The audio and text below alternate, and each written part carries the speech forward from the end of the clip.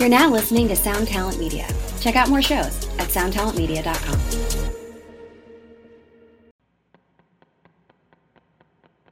This episode is brought to you by Summer School Electronics. Summer School Electronics is a pedal company from Syracuse, New York, making incredible stuff. There are a few Summer School devices knocking around the shred shed, and I can tell you from personal experience, they sound great, they hold up, and Mark is a super cool dude.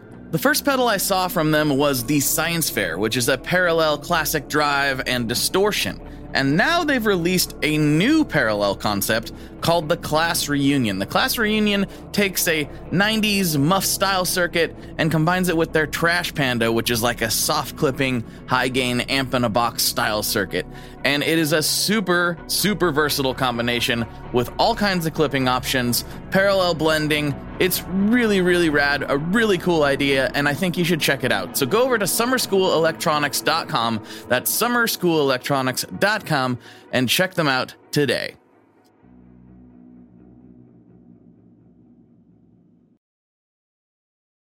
Hello. Hey, I'm back. How's it going, everybody? Sorry for the delay on this one. My internet provider decided that I didn't need internet anymore for launch day of this podcast, apparently, which is obviously a little bit frustrating, but it's here now, so here you go. And before we get too far into it, I wanted to mention Sinusoid custom instrument cables. So whatever you need, those guys got you. You need some fresh, like, pancake cables? They can make that for you, like for your pedal board. Do you need some new instrument leads? Do you need speaker cables? They got the Sasquatch, the most massive, huge, and beefy speaker cable on the market. And best of all, they come with a 100-year warranty. And so if anything should ever go wrong within 100 years, you will be covered. So, until we get some alien technology, I think you're going to be dialed with that. So make sure you go to sinusoid.com and check them out. And I also have to tell you about Gun Street Wiring Shop. Based out of Bend, Oregon, making custom wiring harnesses for your guitars. And when I say custom, I mean custom. So they got, standard traditional 50s wiring or modern wiring or whatever. That's all available. But Sean's getting crazy. He was talking about adding all kinds of stuff that I didn't even know was a thing into guitar wiring circuits. So if you need a custom job, he's the man for the job. He's always learning and figuring out new things he can do with the wiring to squeeze even more tone out of some of your favorite instruments. So go to gunstreetwiringshop.com, check out everything that he has to offer, and treat yourself. One last thing before we get into the episode, I want to give a big shout out and a thank you to all of you who've been using tonemob.com/reverb for all of your reverb.com activity. So if you haven't heard of that before, if you click through that link, tonemob.com/reverb, the link's in the show notes, you will just do all your normal reverb.com shopping. So, or buying, selling, anything you do on there. If you do it through that link, it helps keep the show going. And a lot of you have been really responsive to that, and I thank you very much for that. And if we keep going at the rate that it has been going, we'll have covered all the server costs and hosting stuff and domain name stuff and all that for the year here in the next month or so. And so huge thank you to everyone who's done that. And if for some reason you've never heard of reverb.com before, why did I say it like that? Reverb.com, like it was a weird thing. Anyway, if you've never heard of reverb.com before, if you just simply go there through tonemob.com/reverb and sign up, you actually help out the show as well. So if you check out that link, again, huge thank you to everyone who's done that. And it's still up and running, still cooking. So without further ado, we'll get on with the show. Actually, I just lied to you. I know I said that was the last thing, but there's one more thing. You'll hear in the early part of this episode, there's some foot taps, is what it is. It's probably hard to figure out what it is, but it's foot tapping from John. This is his first podcast, so a lot of people get a little anxious at first, but he settled right on in, and everything was groovy after the first couple minutes. So if you're hearing that, no, you're not going crazy. There is a little something, and I took out what I could in post, but it was a little bit too much to chop up his voice and make it sound all dumb. So that's what you're hearing. You're not going crazy, and they go away pretty soon. So here you go. Now on with the show.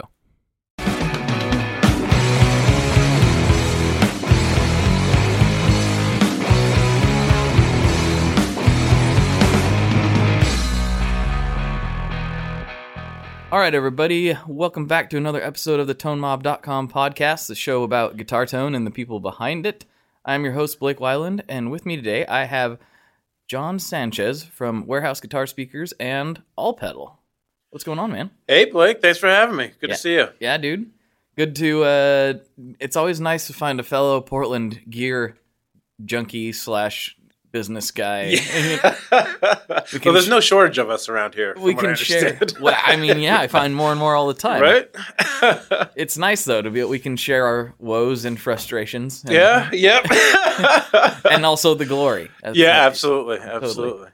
Yeah. Well, let's get into it. Let's tell people who you are. You've got a decent backstory.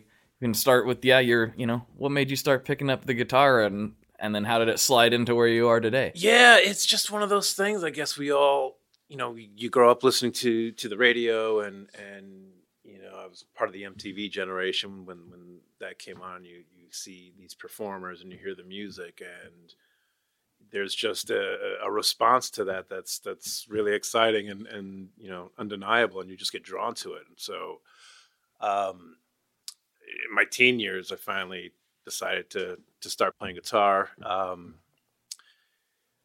After I started when I was 16 years old, and it was 23 when I started working at a local music store. Okay. And from there, I was there for about 6 years.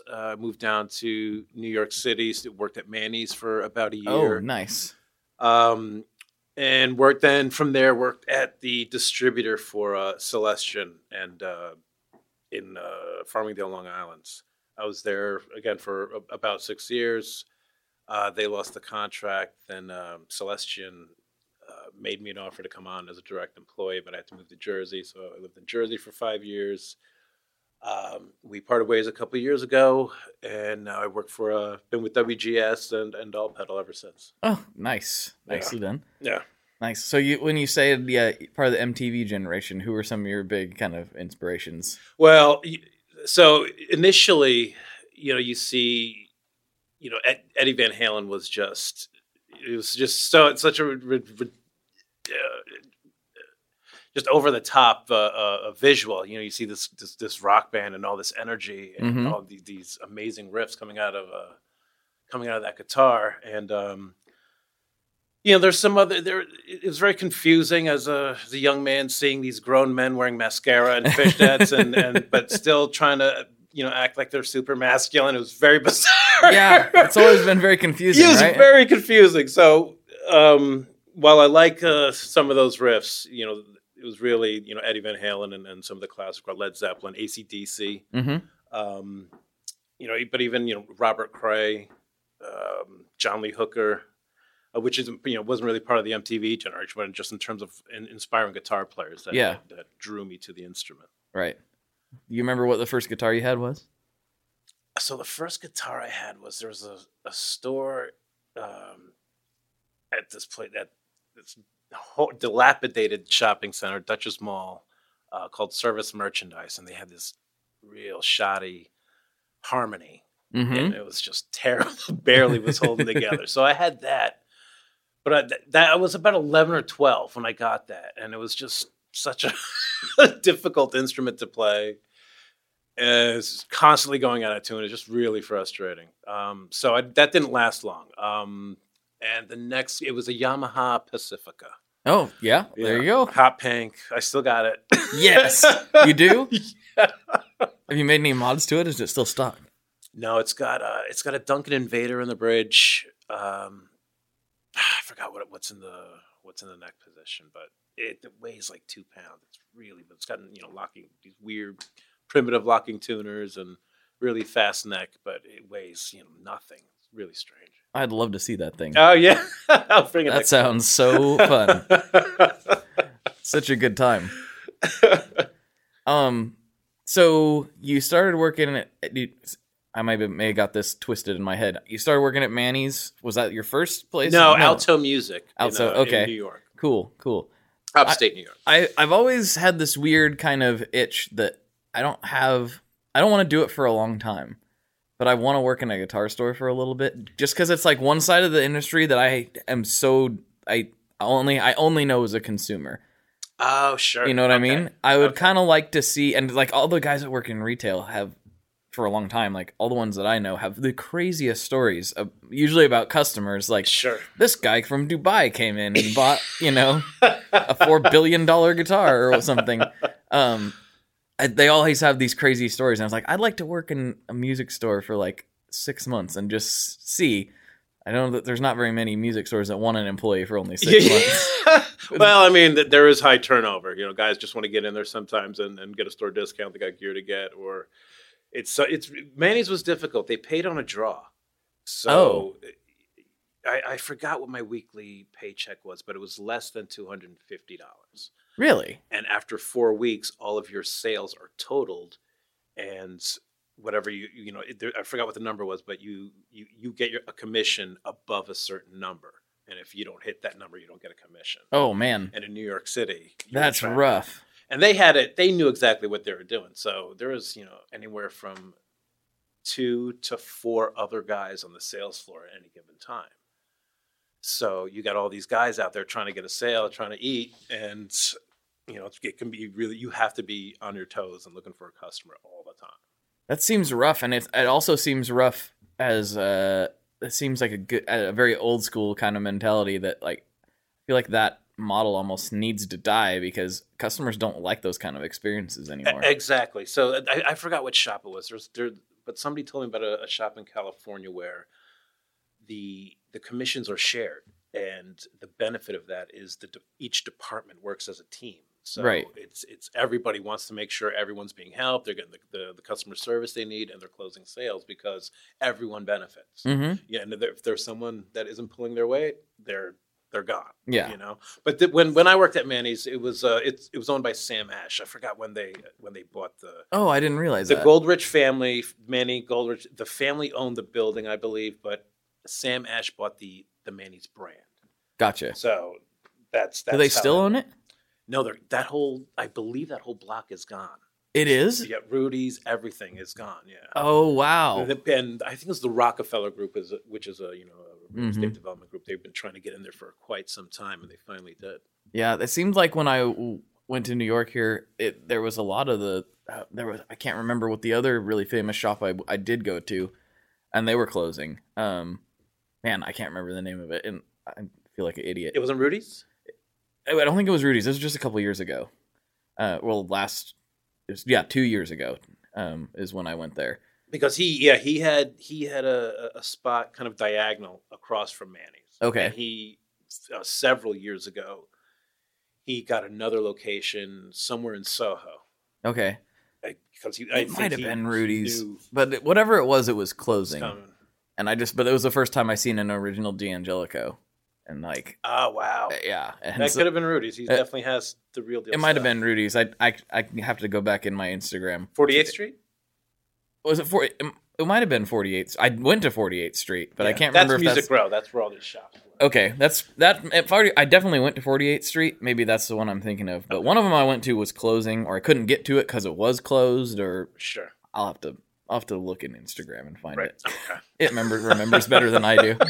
I put a post up about it. I was like, look at this. This is insane. I never thought I would see one of those. What was the price?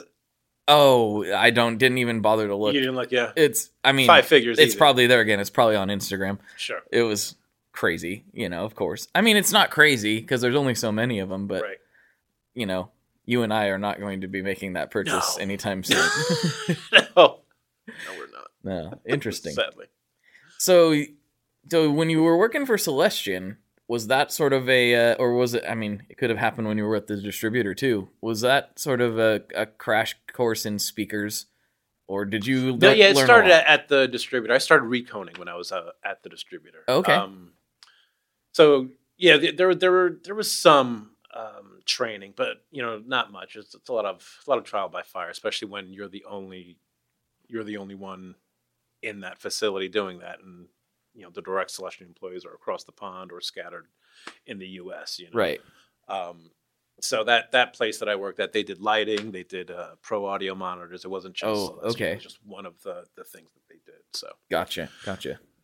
So I need you to educate me on speakers, because Sure. I honestly, I know quite a bit about a few things in the guitar world, but I don't know hardly anything about speakers. I just know if I plug into a cabin, I think it sounds good. Then we're dialed. All right, sounds good.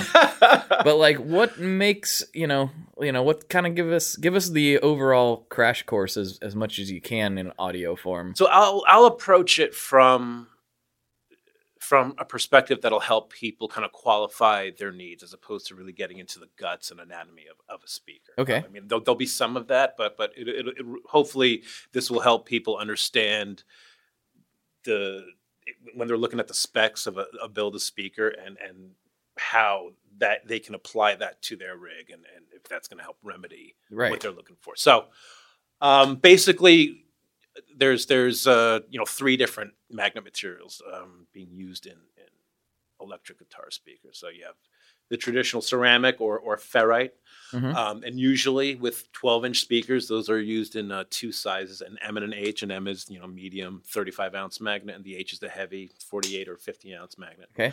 Some of the eminent stuff is a little bit heavier, and Alnico, which is highly regarded as one of the more musical materials for electric guitar. Often referred to as being bell-like and chimey in the top end. Having a really complex mid-range, and just a really robust voicing. And the past, I don't know, it's 15 years, maybe Neo has come into the scene for electric guitar, and it's come a long way, but it isn't the most flattering material for the warm mid-range voicing of an electric guitar. It's getting there, but I still think there's still some development needed. It's very lightweight, it's very powerful, very efficient, really fast. But it's been more flattering for pro audio and bass. Getting that warm voicing with electric guitar with Neo, it's like I said, it's getting there, but still got some more work to do, I think, until it can be really compared to the sound and feel of a ceramic driver. Interesting. So have you played any Neos? Not that I knew of. Okay. I wasn't aware that I was playing them if I was playing them. You would. I mean, they're very articulate, very crisp sounding speakers, and like I said, super responsive, really fast. Gotcha. So there's not much give to those things. No, they're not very forgiving. Not very forgiving at all. Which makes sense in bass and pro audio applications. That's what you want. Absolutely. Yeah. Absolutely. And with those frequencies of a bass guitar, it helps to really round out what Neo's lacking. And live sound stuff being linear, it's complementing to just reproduce what it's being fed. Why do you think that there's been a push to use Neo in guitar? Is it just to do something different, or is it the weight relief? So you can very efficiently save 5 pounds on a 12-inch speaker. So it's weight relief. It's as we talked about earlier, we're not seeing 412s nearly as much as we did 15 years ago. Even they're going away. People are still using them, but PAs have gotten so affordable, and even just tiny little rooms have a little PA you can mic up your Pro Junior and be heard very easily. Yeah, so, totally. Some of these smaller rigs that smaller a 210 combo, they can be really heavy. So being able to save 5 pounds a speaker, shave 10 pounds off a 212 cab or a 212 combo, that's quite a bit. Significant. Yeah. So that's the big appeal is if when a manufacturer is able to bring a Neo driver to market that allows you to save weight without compromising tone, that's really going to be a big deal. Gotcha. Interesting. Was that a foreshadowing of something that maybe WGS... I think we're all kind of chasing that a little bit. Okay. We're absolutely developing Neo right now, without question. So. Nice. So that kind of brings me to the much discussed, like, the cone material. You know, there's hemp cones and other things. So, like, I don't know anything about it. Like, and that is often referred to as probably the dark art of the speaker world, because depending on the application, the cone can have anywhere from like 25 to 40 some odd ingredients in the cone, depending on the application. So it's not just the mixture of that pulp material; it's also how it's cured. If that cone isn't pressed properly and also cured properly in the right temperature, it's going to be off. It's interesting. Yeah. So it's cured on, like, the frame. Is that... No. I'm just talking about the cone manufacturers themselves. Gotcha. So, they get the mixture. Gotcha. That has to be right. They press it, and then that pressed cone has to be cured in the proper temperature and just be left alone. Interesting. And let it set right. And if anything's off in that process, you'll be able to measure it and hear it in the cone. That's very, very interesting. So we offer something we don't see that often these days, a smooth cone. Okay. So we have a couple drivers where and you can even special order where you have a smooth cone like they did in the 50s and 60s. And what that does is, if you have an overly bright amp and you don't really want to do any circuit mods to it, you can put this speaker in and it will really round off some of those highs and warm it up a bit and just make it much more pleasing to play without hurting your ears. And is that straight from the material itself, or is it actually like the texture of it? Like, I'm asking very newbie questions. No, please. So, like, with a smooth cone, is it simply a function of it being smooth that gives it those characteristics, or is it? It's both. It's both. The recipe of the pulp and the fact that it's smooth. Interesting. So, what else? Yeah. So and then also the dust caps. So you'll see. I was about to go there. Yeah, traditional, smaller dust caps, and then wide flat dust caps. So smaller dust caps, you're going to get more top end presence. The wider flat dust caps can roll off the highs a little bit and polish up that top end a bit. Okay. If you get a driver, if you're designing a driver and it's a bit much in the top end, you could put a wide flat cap on there and tame that a bit. Okay, interesting. Yeah, I was going to go there because that's something I never really thought too much about. But we were looking at this old Sun 2x12 that I have earlier before we were recording, and you were like, "Oh, it's got aluminum dust caps," and I was like, I almost asked you, but now I'm going to ask you. Yeah, I don't have a lot of experience with those. There are a lot of like slide players and some really clean high headroom country twang guys that love the aluminum dust cap. I personally, I've only played a few amps with them and very briefly. But you don't see that much anymore. There aren't a lot of manufacturers doing that. It's kind of a lost art there. Yeah. Well, and that's an old, like I said, late 70s cab. So yeah, it's been around for a while. I always thought, like, you can't see it super well in the cab, but when you can, I'm like, man, that looks cool. It does kind of look cool. Yeah. Absolutely. Interesting. So it seems almost somewhat akin, not exactly, but somewhat akin to manufacturing pickups, in that they're obviously not the same thing, but it's all about kind of the final recipe of ingredients. Like, the pickups, construction is more or less the same for all of them, but it's actually the combination of things that or an acoustic guitar. Yeah, every point of that build, the materials, the thickness of the top, back, and sides, the bridge, the bracing, how that acoustic instrument is put together, every bit, the nut, all of that will absolutely affect the tone of that instrument. And the same can be said for a speaker. So you have your motor, it's fixed to the basket. You have your voice coil, and the voice coils are a variety of different materials. And those different materials come in different thicknesses, and you can have different coil windings. All of those variables will absolutely affect the tone and voicing of the speaker. Yeah, in a measurable way. Like, not just, I think I hear this. Absolutely. It's very obvious. Absolutely, without question. So,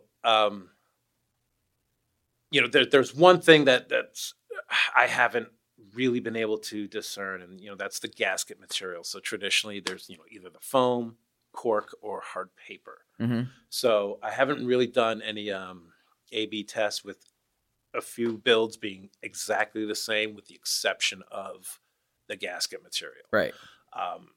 And that's one thing where I try to convey to some OEMs that want to do something custom, and they're getting hung up on certain things like that. It's like, yes, just because it is measurable, the difference, it doesn't mean it's audible by the human ear. Right. Right. Just because you can use your some sort of test tool to measure those differences, doesn't mean you're going to hear it. Don't hear with your eyes. And sometimes these engineers get really caught up in looking at these data sheets, and they think they can hear what they're reading. And depending on the situation, yes, but a lot of times it's they're just going nuts trying to make sure they develop, their development goes in the right direction.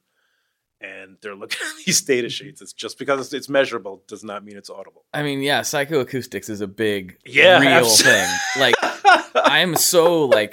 I am crazy guilty of it. It's like, I guarantee you, if you took two pedals that were identical circuits, and one was more aesthetically pleasing to me, right, and told me they were different, right, I would be like, yeah, that sounds different. Well, the Celestion blackbacks of this, or the different color backs of the 70s, perfect example. You still see people in the forums adamant that they are different than the other builds. The only thing that's different is the color of that plastic on the back of the speaker. There is no other difference. But people are adamant that they hear it. Yeah, absolutely. Totally.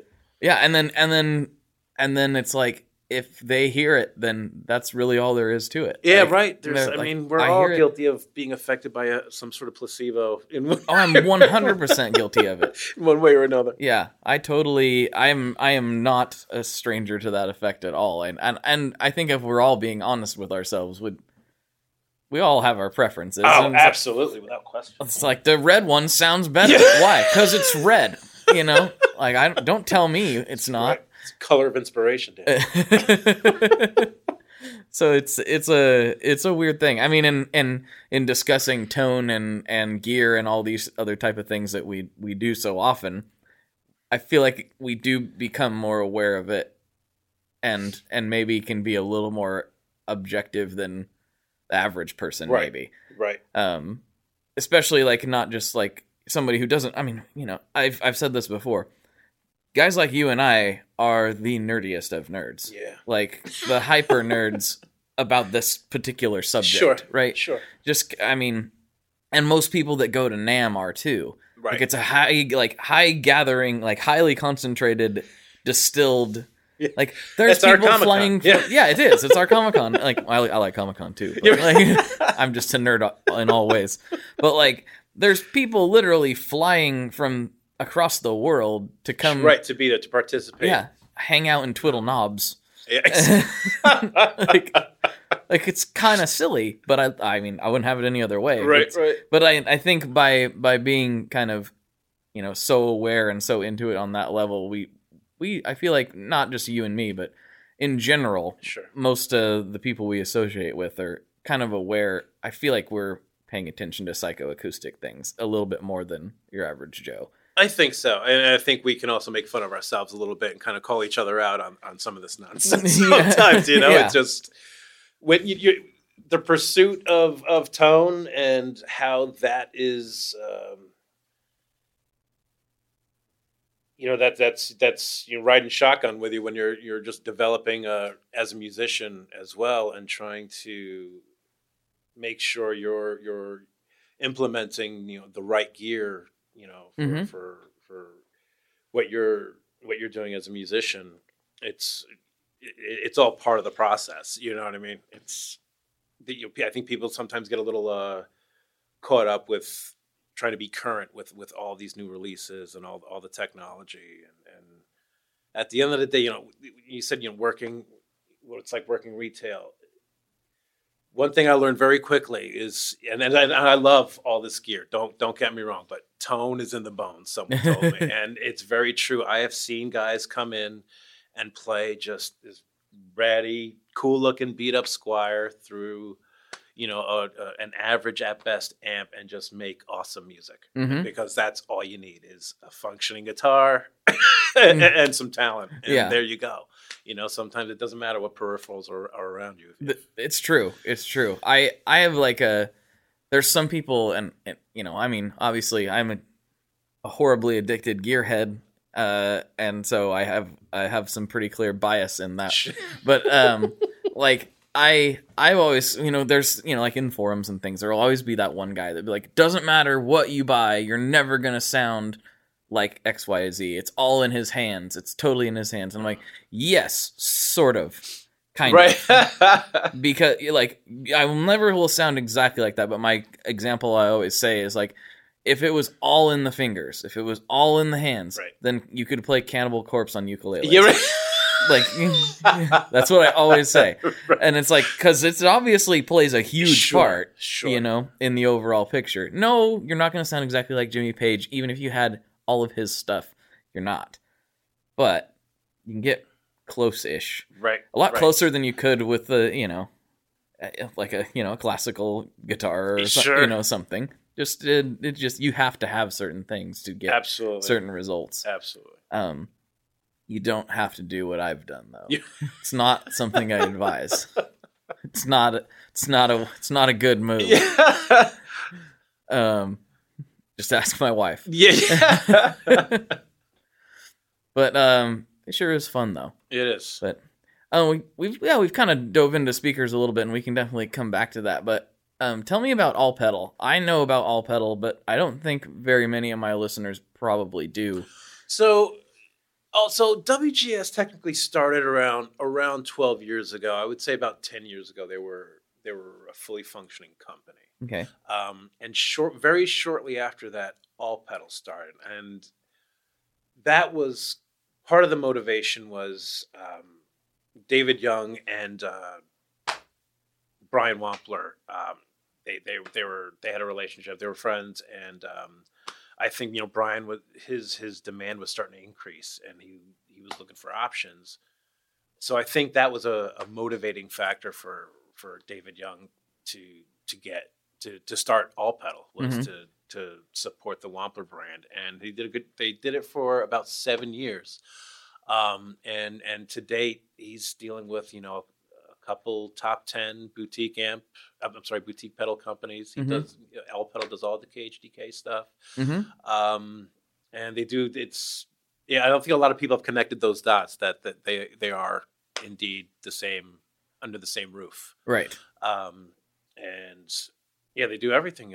SMT through hole, full powder coat facility, and direct to substrate graphic printing, all of it. So and we'll be coming out with some kits this year, it looks like. So there'll be like a partial SMT build on the board, and then you install, I think depending on the kit, it's anywhere from 15 to 20 components you have to install. And we're still working out the details, but you may have the option of doing an unfinished or a finished enclosure. Okay. So cool. There'll be, I think we have 2 that are done, or that we're getting ready to build some inventory. And I think there's 2 more designs being proposed, being developed. So those will be coming out hopefully in a couple months. Cool. Very cool. That'll be interesting. I think that being able to reduce the parts count a little bit with this, well, not reduce the parts count, but reduce the parts count that the user has to do. Right. It makes it a little less intimidating. It's deliberately entry level without compromising any boutique tone or anything like that. We wanted something that there was just about anybody with a soldering iron can jump in and get involved in and feel satisfied they did a bit of a build and they have something boutique quality to use when they're done. Yeah. So that's really cool. That should be really fun. Can we talk about what those kits are going to be, or are we still working on them? No, I got one here. It's a compressor. So the guy that works with us, his name is Justin Simpson, really talented designer. He worked with Wampler when All Pedal was building. Right. He's one of his lead designers. did the Ego compressor, I believe. But he used to live in Washington. His family is involved in the timber industry. Oh, okay. But I guess he's been in Paducah for about a year now. I think it was last winter. David convinced him to come out there, and he's been doing All Pedal full time, and he's pretty much busy nonstop. So we're definitely lucky to have him. So, compressor is the first one. The next one is an overdrive that he did that sounds phenomenal. And the next one, the other two that are on the horizon, I think there's a fuzz and potentially some sort of modulation. I'm not sure if they're doing a phase or a chorus or whatever, but yeah, something else. Very cool. Very cool. So All Pedal is are they looking to get more brands, or are they kind of at capacity? Yeah. No, we're always looking.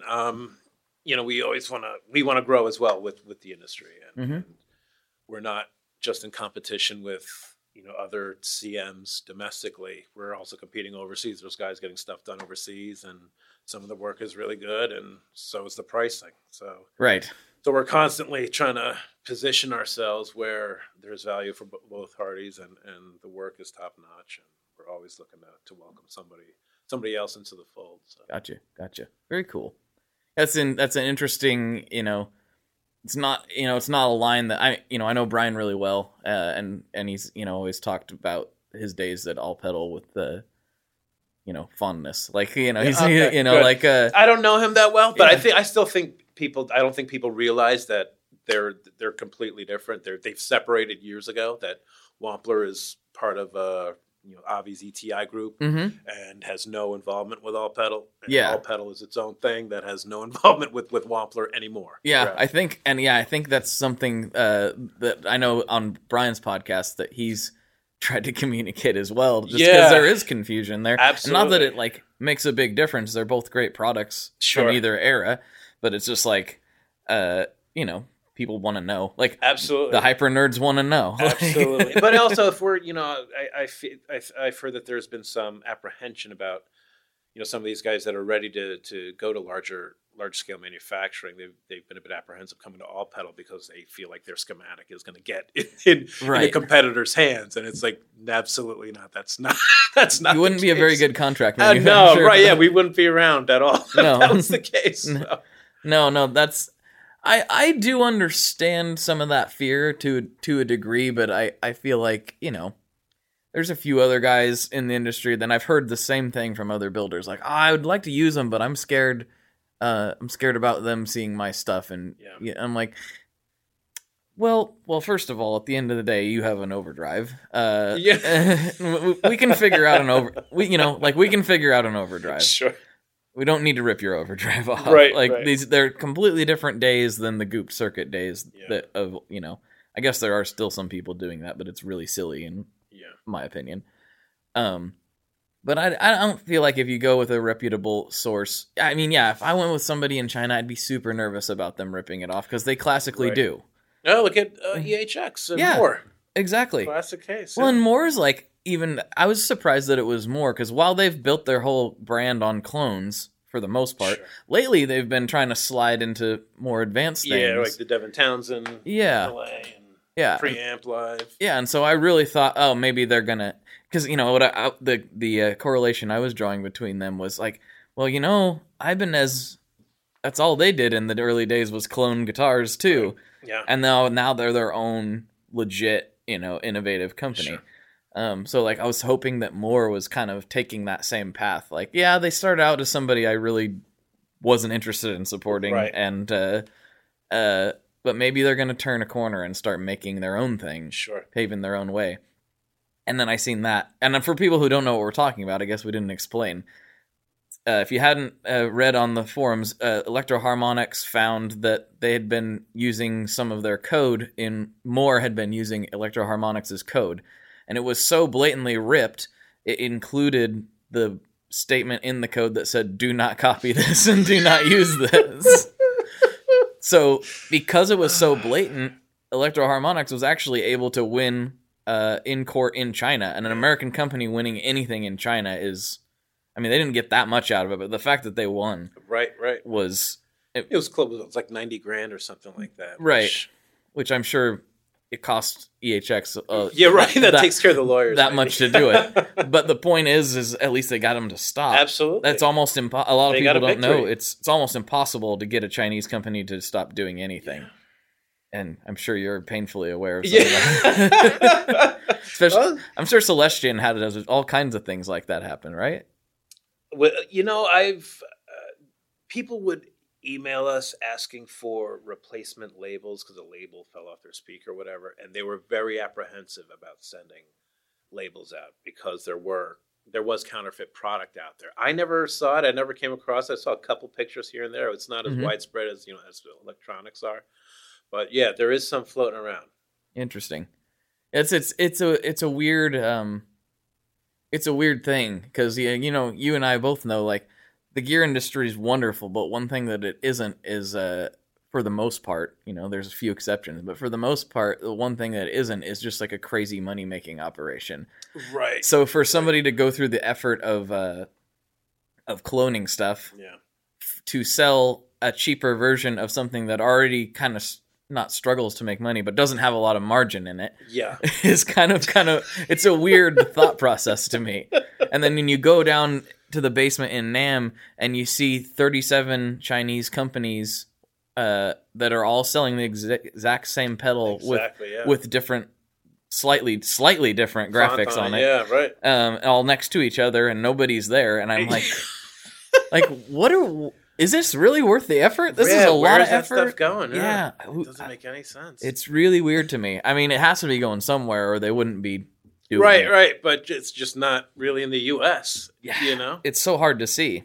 Right. Yeah. But I always see those guys down there, and I almost feel bad a little bit for them because I know they're probably just some poor employee, and they just have to sit there by themselves. Right. It's like... they're just probably like, this is miserable. Yeah. Nobody's coming over. But yeah, anyway, that's kind of a random aside, I suppose. How did we even get there? I'm not sure. Down the rabbit hole. Yes. Yeah. So what are you listening to these days? I just downloaded the new Rival Sons. Mm-hmm. Really digging that record. The new Unearth is pretty cool. Dude, I've been jamming that one. Yeah, right? That's great. That was a nice welcome addition. Mm-hmm. Getting back into Ghostface Killah. Nice. Well, why wouldn't you?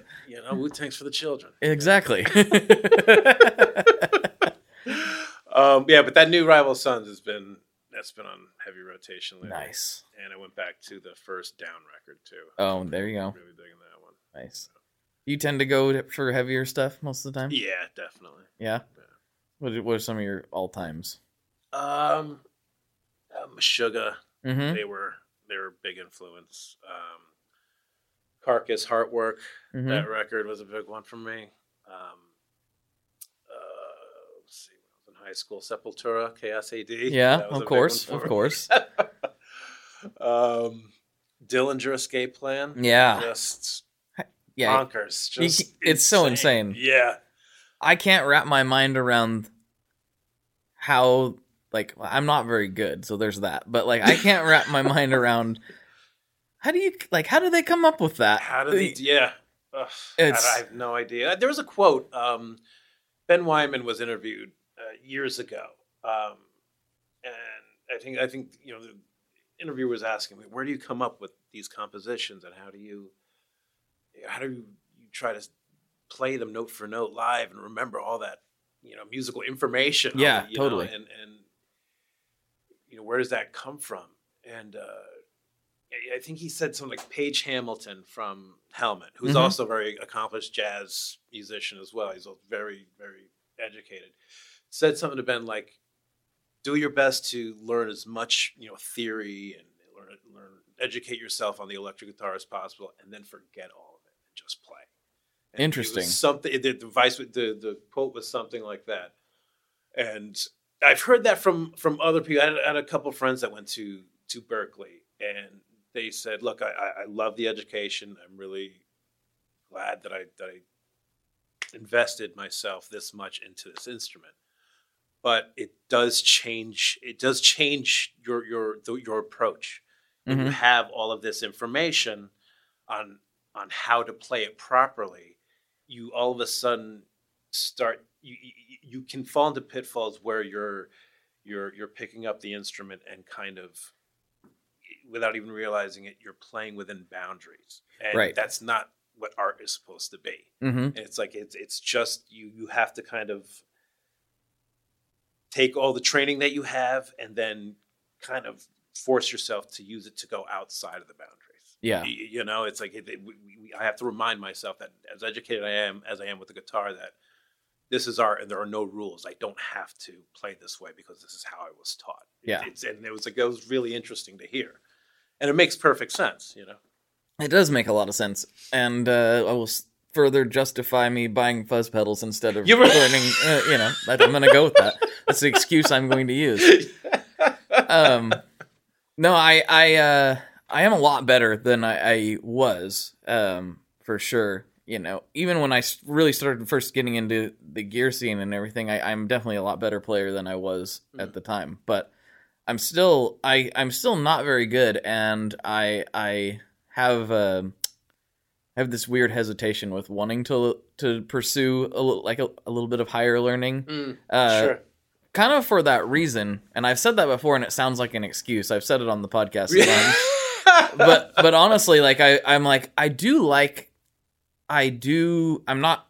very good at it, but I do like how I play. I get enjoyment out of it. That's the point. And right. so sometimes it's like I should get better, but then sometimes I'm like, yeah, I do have a lot of fun. Exactly, and that's what it's all about, Yeah. So it's like I'm not miserable because I can't shred like Steve Vai. Yeah, right. But still, tastes change and your ear matures. You mature as a player. Stuff that I liked when I was a kid with 1,000 notes in a song, I hear it now. I'm still impressed by it, but as opposed to listening to it for an album or two, I listen to it for a few minutes here and there. Mm-hmm. It's it's just not the same as, or I don't get the same enjoyment out of it as I do a well written song with great grooves and melodies and harmonies. Right, it's just not the same anymore. And people change, people evolve. So yeah, for sure. And I I definitely did, like, back in the early 2000s, I was like, if it's not super heavy and there's nobody screaming, it's for like losers, and I'm not going to listen to it.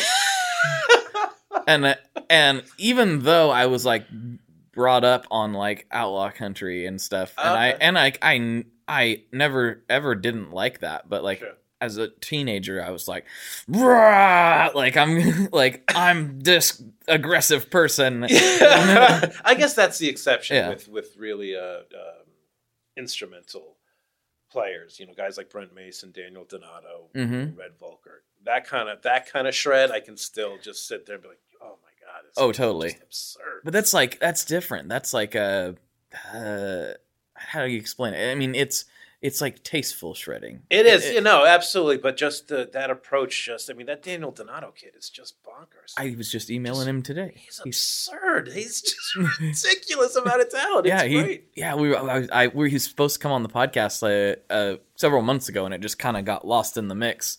And so I got the thread going back again after NAMM, and he just emailed me back today. He's like, "Yeah, we got to do it." So he's coming on. That's gonna be awesome. Really fun. Yeah, I watched him play at the Fender booth. Him and Ariel Posen, who was also just on recently. They were playing together at the Fender booth for a little bit, and I was just like, "Jeez, I give up." Yeah, I saw him at, was it 3rd and Lindsley? Yeah, in Nashville. 3rd and Lindsley. Years ago at a Little Walter Tube Amps party, and it's just, I saw clips and videos of him prior to that, but to see him live, it's just a phenomenal talent. And how old is he? Was it 25 or something like that? Something like that. Yeah. It's crazy. Yeah. I think he started playing, I could be making this up, but what I was told is he started playing like on Broadway in Nashville when he was like, it's like 19 or something. Like, I knew he was, and the typical good start with Robert's Western World. Yeah, Roberts. If you start playing at that place, you're gonna You're gonna go You're somewhere. going somewhere, yeah. Yeah, So, that place is one of the last legit spots on Broadway now. yeah. I mean, it's kind of sad, honestly. I don't know how much romanticizing you have of Nashville, or if you've been there I've only much. been really for Summer NAMM and a few customer visits outside of Summer NAMM. So I've done, I don't know if I've done Winter NAMM about 14 times, maybe Summer NAMM about 10, 12, something like that. But yeah, even just going, if you see how it's physically changed, and then also the people going there. Yeah. It's definitely, much more, it's like their Times Square. It's very commercial, very touristy. Yeah. I guess to a certain degree, it always has been, but it's since Nashville's been so popular the past 10 years, it's really. It's really like changed. it was even weird because I've been there several times, and you've been there more than I have actually, but I have this weird connection to Nashville. I just really like it. Oh, sure. I think it's the only other place in the world I could live other than Portland. Okay. Would be Nashville. There's a lot of similarities. Now there were some absolutely, restaurants I was sitting in, and they were like, "This feels like a hipster Portland Yeah, place," like sure, Sure. But I just really like that town, and to see Broadway change the way it has, and maybe I'm being an old fuddy-duddy, but I'm like, man, I don't want to go to Blake Shelton's place. I want to go, Right. I want to go to the legit places, like, Right. and they're sadly, like, Roberts is one of the last ones. Yeah. There are a lot of those Roberts, places. Tootsie's. What else? Half I mean, the of them, stages that they always have some good talent at the stage. I Of don't know course. how old that place is, but yeah, that place was pretty good. yeah, But yeah, I saw there were a couple country star establishments quote down unquote there. country stars. there Don't was get me some of that started. down there, right? Yeah, that drives me insane. Yeah, I mean, me and my wife were down there, and she was like, "Is that what I think it is?" I can't remember which one. Oh, it was the Florida Georgia Line bar. I was like, "Yeah, we're not going in there. I'm not going in there. That's not a place Yeah. for me at all. Right, My right. jeans are not bedazzled enough for that bar." Like, I'm sure you have an Affliction shirt. Stop lying, Blake. I don't. I'm not gonna lie. I do not have an Affliction shirt. No, We'll get you we'll get tap out though. one. There you go. Yeah, tap out shirt somewhere. Really small small tap. really small. Right. Yeah. But yeah, it's weird how it's changed. But what is interesting is, like, it's kind of pushed some of the stuff, some of the really interesting musical stuff a little bit off Broadway, and there's some stuff in East Nashville, and like Third and Lindsley's a great spot. It's not on Broadway, but Sure. it's close. And there's still some really good spots. The Ryman is like the coolest venue to me. Right. I mean, it just sounds so good in there. Right. It's ridiculous how good it sounds in there. But yeah, I didn't think we were going to talk about Nashville. Can't wait to get back down. I ironically have not been to Summer NAMM. I've been. Oh, really? Yeah, I've only been to Nashville right around Summer NAMM. Oh, okay. Like I went there for a vacation with my parents, and this was the time that we could get off, and it was just after Summer NAMM, or just before. And then I had to go down to help a buddy out, and the time that he needed me was just after Summer NAMM. So I was like, Okay. I couldn't afford to go for 3 weeks to cover them both, Sure. So one of these days, I think this is the year I'll probably get to Summer NAMM, but we'll see how it Yeah, goes. it's a good hang. It's a different energy. It's it's much smaller, a bit more personable. Mm-hmm. It's not as loud. Not as loud. And the food's better. Well, yeah, the food's way better. Like, that's Anaheim's great for a lot of things, but Yeah. Oof. the food's rough, man. It can be a little rough.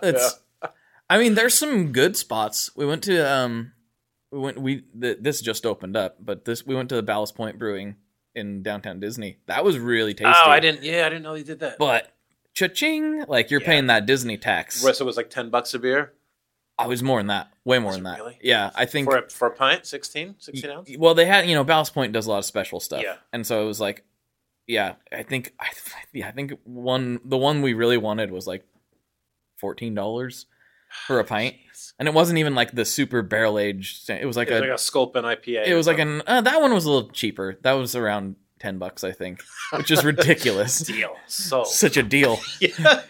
I can go over to the local Plaid Pantry and pick up Sculpin for Right, exactly. $12 for a 6-pack. But yeah, but the food was really good. It was, I mean, we paid for it, but man, it was actually... The restaurants on Disney are pretty ridiculous. There's some really good restaurants on there. Yeah. There's also some stinker ones. I went to one and paid $18 for a quesadilla. It was ridiculous. That's on you, Blake. Paying $18 for a quesadilla. Well, it was like everything on it. Yeah, was like, right. Like Tortilla Joe's just isn't a legit operation. I'm sorry. You gotta go for the smoked turkey leg. Always go for the turkey leg. The turkey legs are good. Some people think it's ham. They think it's not really a turkey. Oh, right. I did some research into this. It's because they cure it. Okay. They cure the turkey leg in a special brine, and then they smoke it. Okay. That's why it kind of tastes like ham. Those are so good. Yeah. Take a nice nap afterwards. Mm-hmm. Tryptophan kick in. Yeah. Look it up. Yeah, the food is a lot better in Nashville. But no, it's not more concentrated, but you don't have to walk, all over the, like the Anaheim Convention Center, and everyone's pretty accessible there, and there's a lot of engagement, and it's a good hang. Yeah, I'm really hoping I can get there this year. It should happen. I don't see anything getting currently. in the way. Yeah, we should be okay. It's only a few months away. I know. It'll be here before you know I know. I can't believe it's 2019 already. We're sitting here. We're already a month into 2019. It's crazy. February, and got our first snowfall in Portland. Yes, we did. More on the way this weekend. That's what I hear. So, not really looking forward to that, but that's okay. So, you have some other stuff coming out. We talked about WGS, but right. Why don't we get into the other stuff? So when I was hired, WGS did a great job of putting themselves on the map as a speaker supplier. They have the American Vintage and the British Invasion, two families of products. I believe 32 product SKUs now. But they were looking to go further. And when I was hired, I proposed that we do something new. We don't, and the American Vintage stuff, pretty much all that is, they are original designs. And the British Invasion obviously are more cost effective versions of Celestians, all built by hand in Kentucky. But I propose we come out with something new, a whole new concept, a whole new family of products that don't reference anything past or current from any competitor or anything we've done. We respond to the trends in the market. We respond to the way music has changed and how gear has influenced those changes and influences us as players and what we want to see, what we think. There are what holes we think are in the market that need to be filled. So the brand name I came up with is called Empyrean. And the name is derived from a mathematical calculation called an Empyrean loop.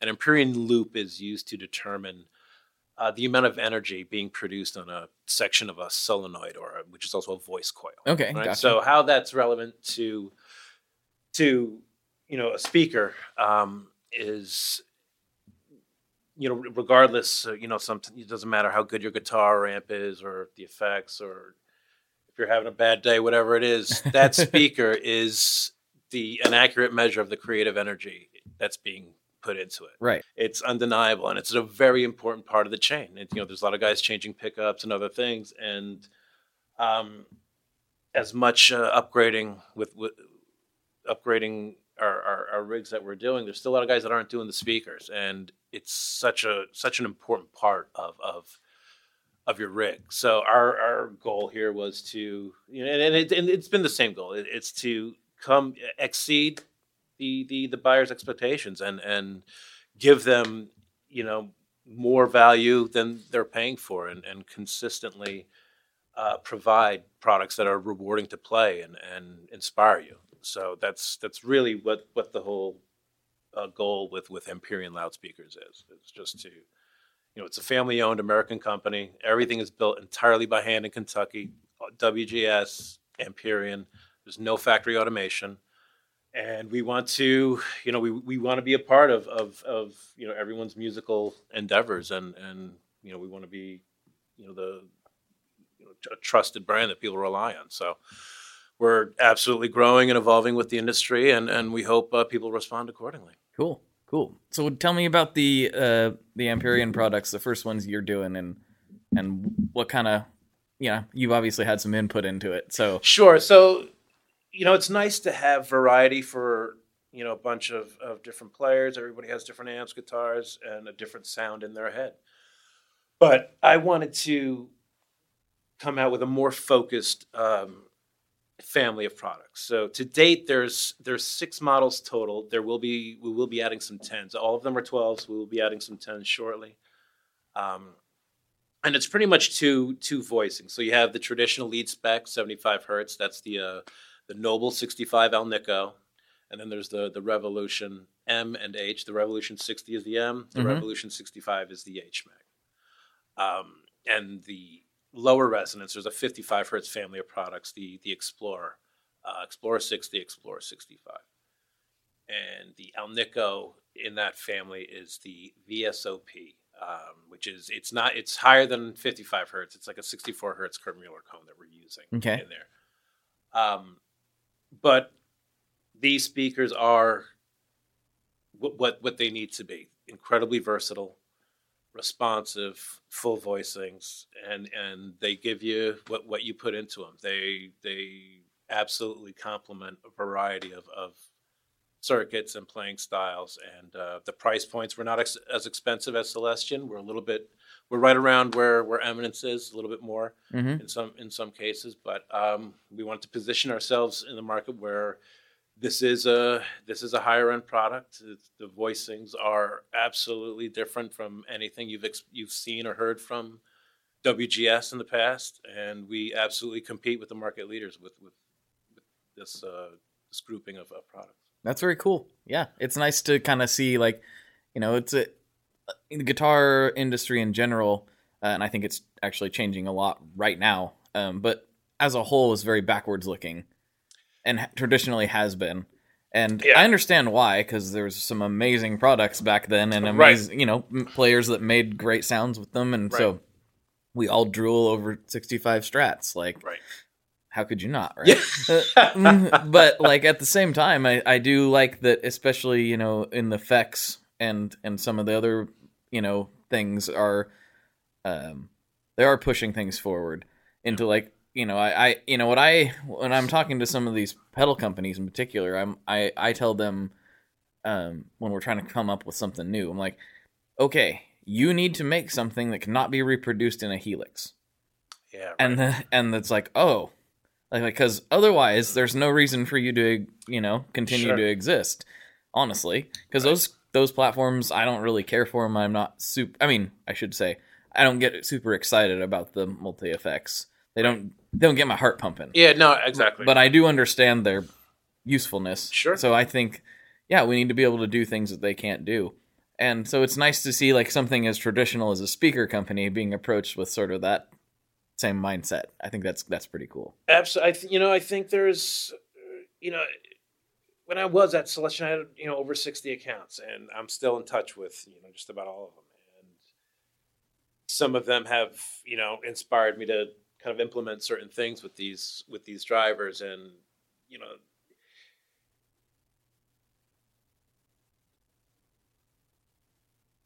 Oh, awkward pause. I could see it. It was on the tip of his tongue. He wanted to get it out, and then had maybe thought better of it. I don't know where he was going with it.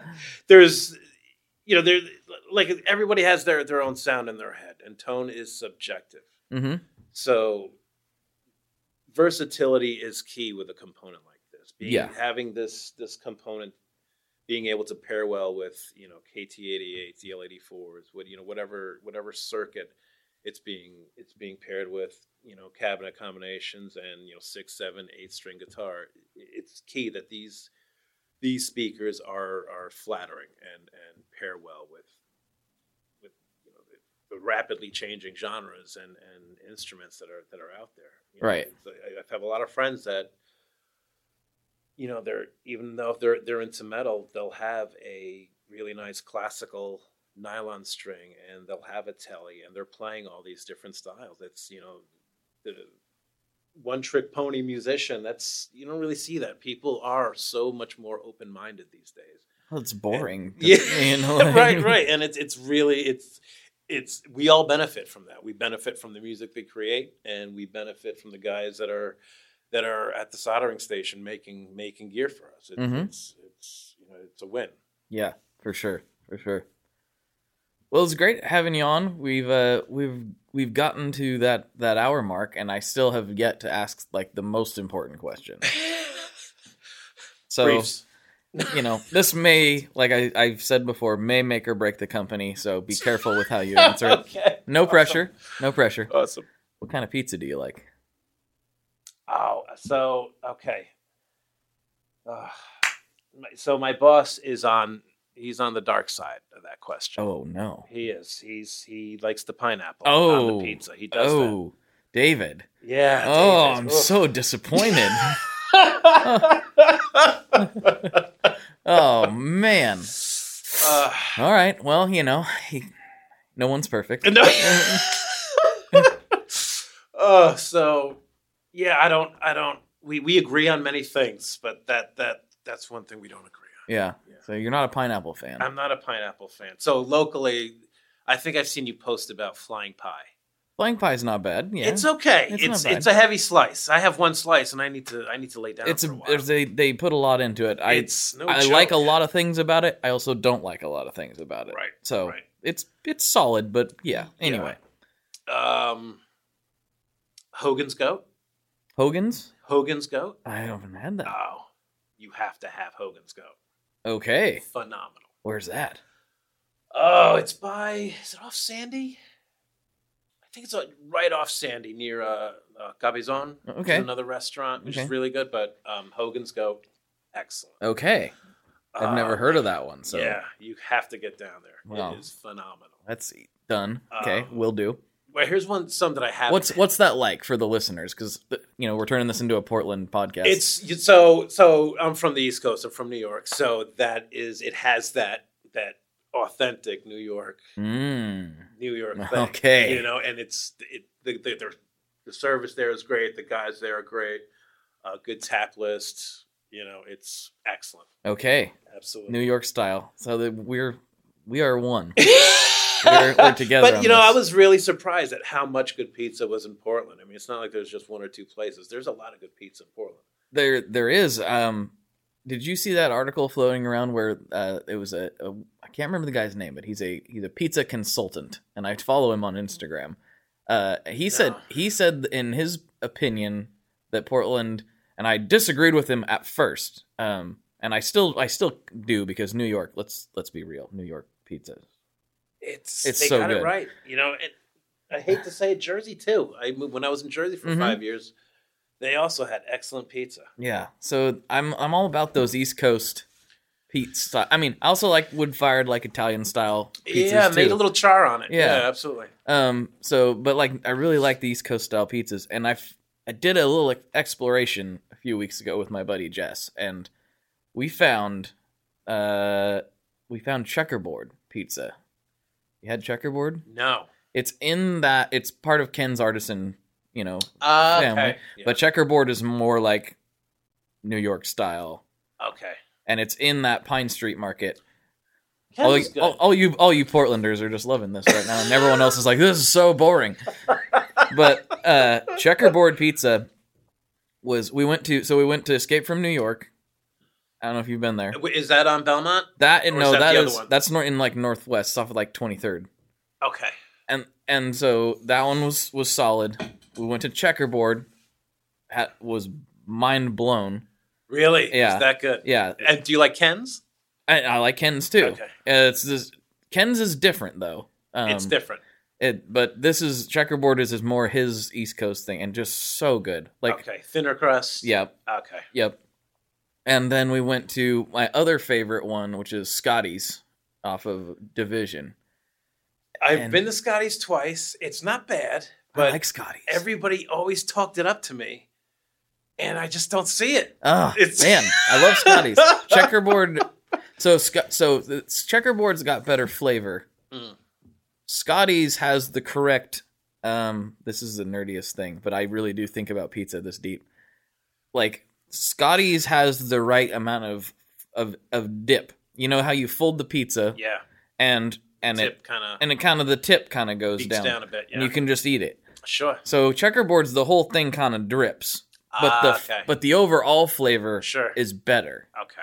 But Scotty's has the correct form factor. Right. If that makes any sense. Okay. Yeah. I'll have to check it because even the guy at Hogan's Goat asked me if I like Scotty, and I was like, yeah. And he's like, oh, really? But he was telling me about Handsome Pizza, which I haven't been. There's a few I really want to check. Handsome, Pizza Jerk, and Lovely's. Which Lovely's is definitely a frou-frou shishi pizza, but that's okay. That's okay. Yeah. We deserve nice things every once in a while. That's right. I'm with you on all that. I did have Pizza Jerk back in the day before it caught on fire and closed. Oh, that's right. Then I had a weird. I wasn't thinking. I had a weird pie. It was great. It was delicious, but it wasn't a good example of. Okay. I had their clam pizza. Oh, really? Yeah, they had a white sauce. They had a white sauce clam pizza, and it was delicious. It was kind of like eating clam chowder.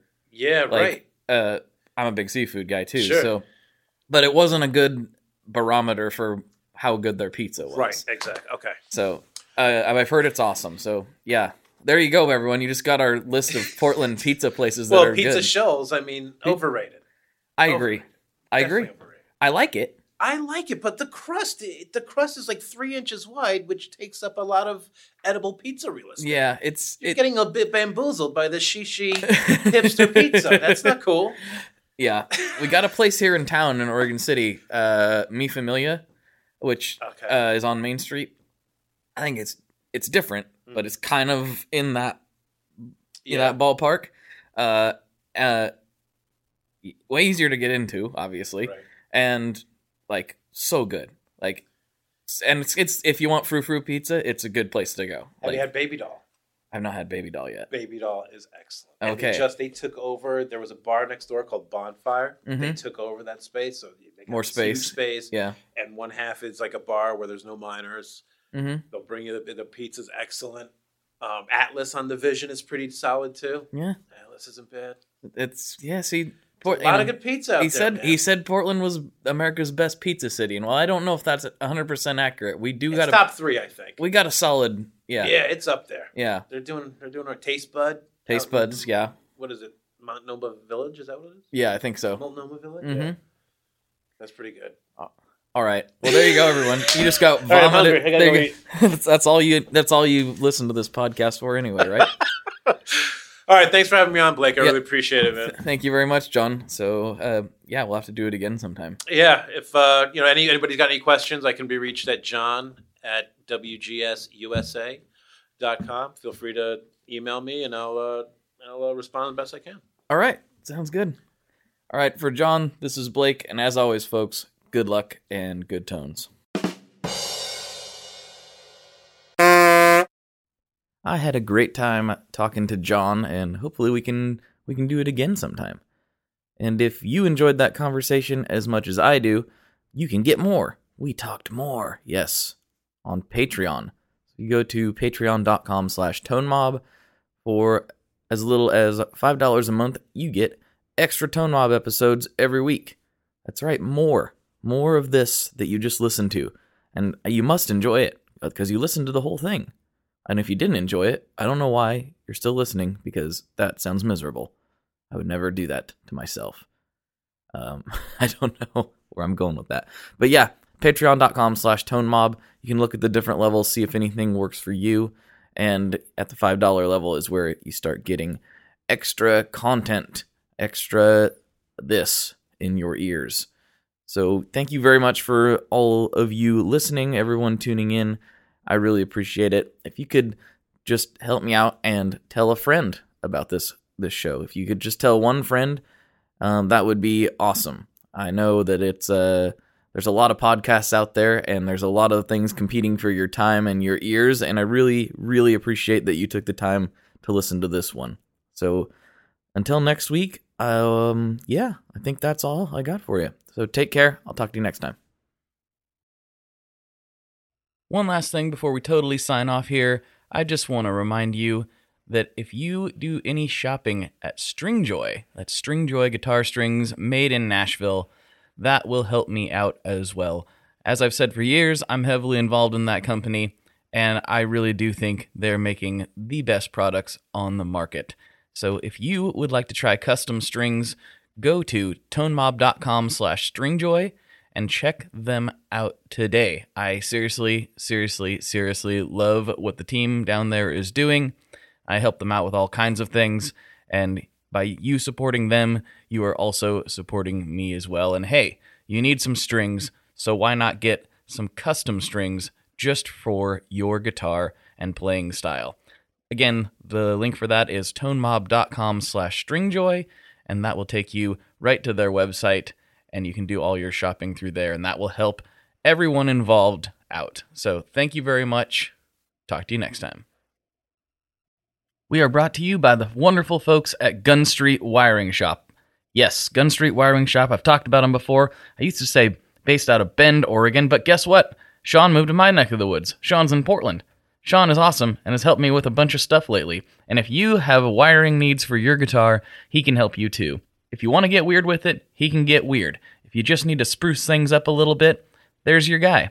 He takes all the guesswork out of doing your guitar wiring, and he makes it simple, and his customer service is top-notch, and I can't say enough good things about Gun Street as a company. I really respect Sean and what he's all about, and the product is top-notch. I've got 3 different guitars that now have Gun Street harnesses in them, and I could not be happier. So go to gunstreetwiringshop.com and check them out.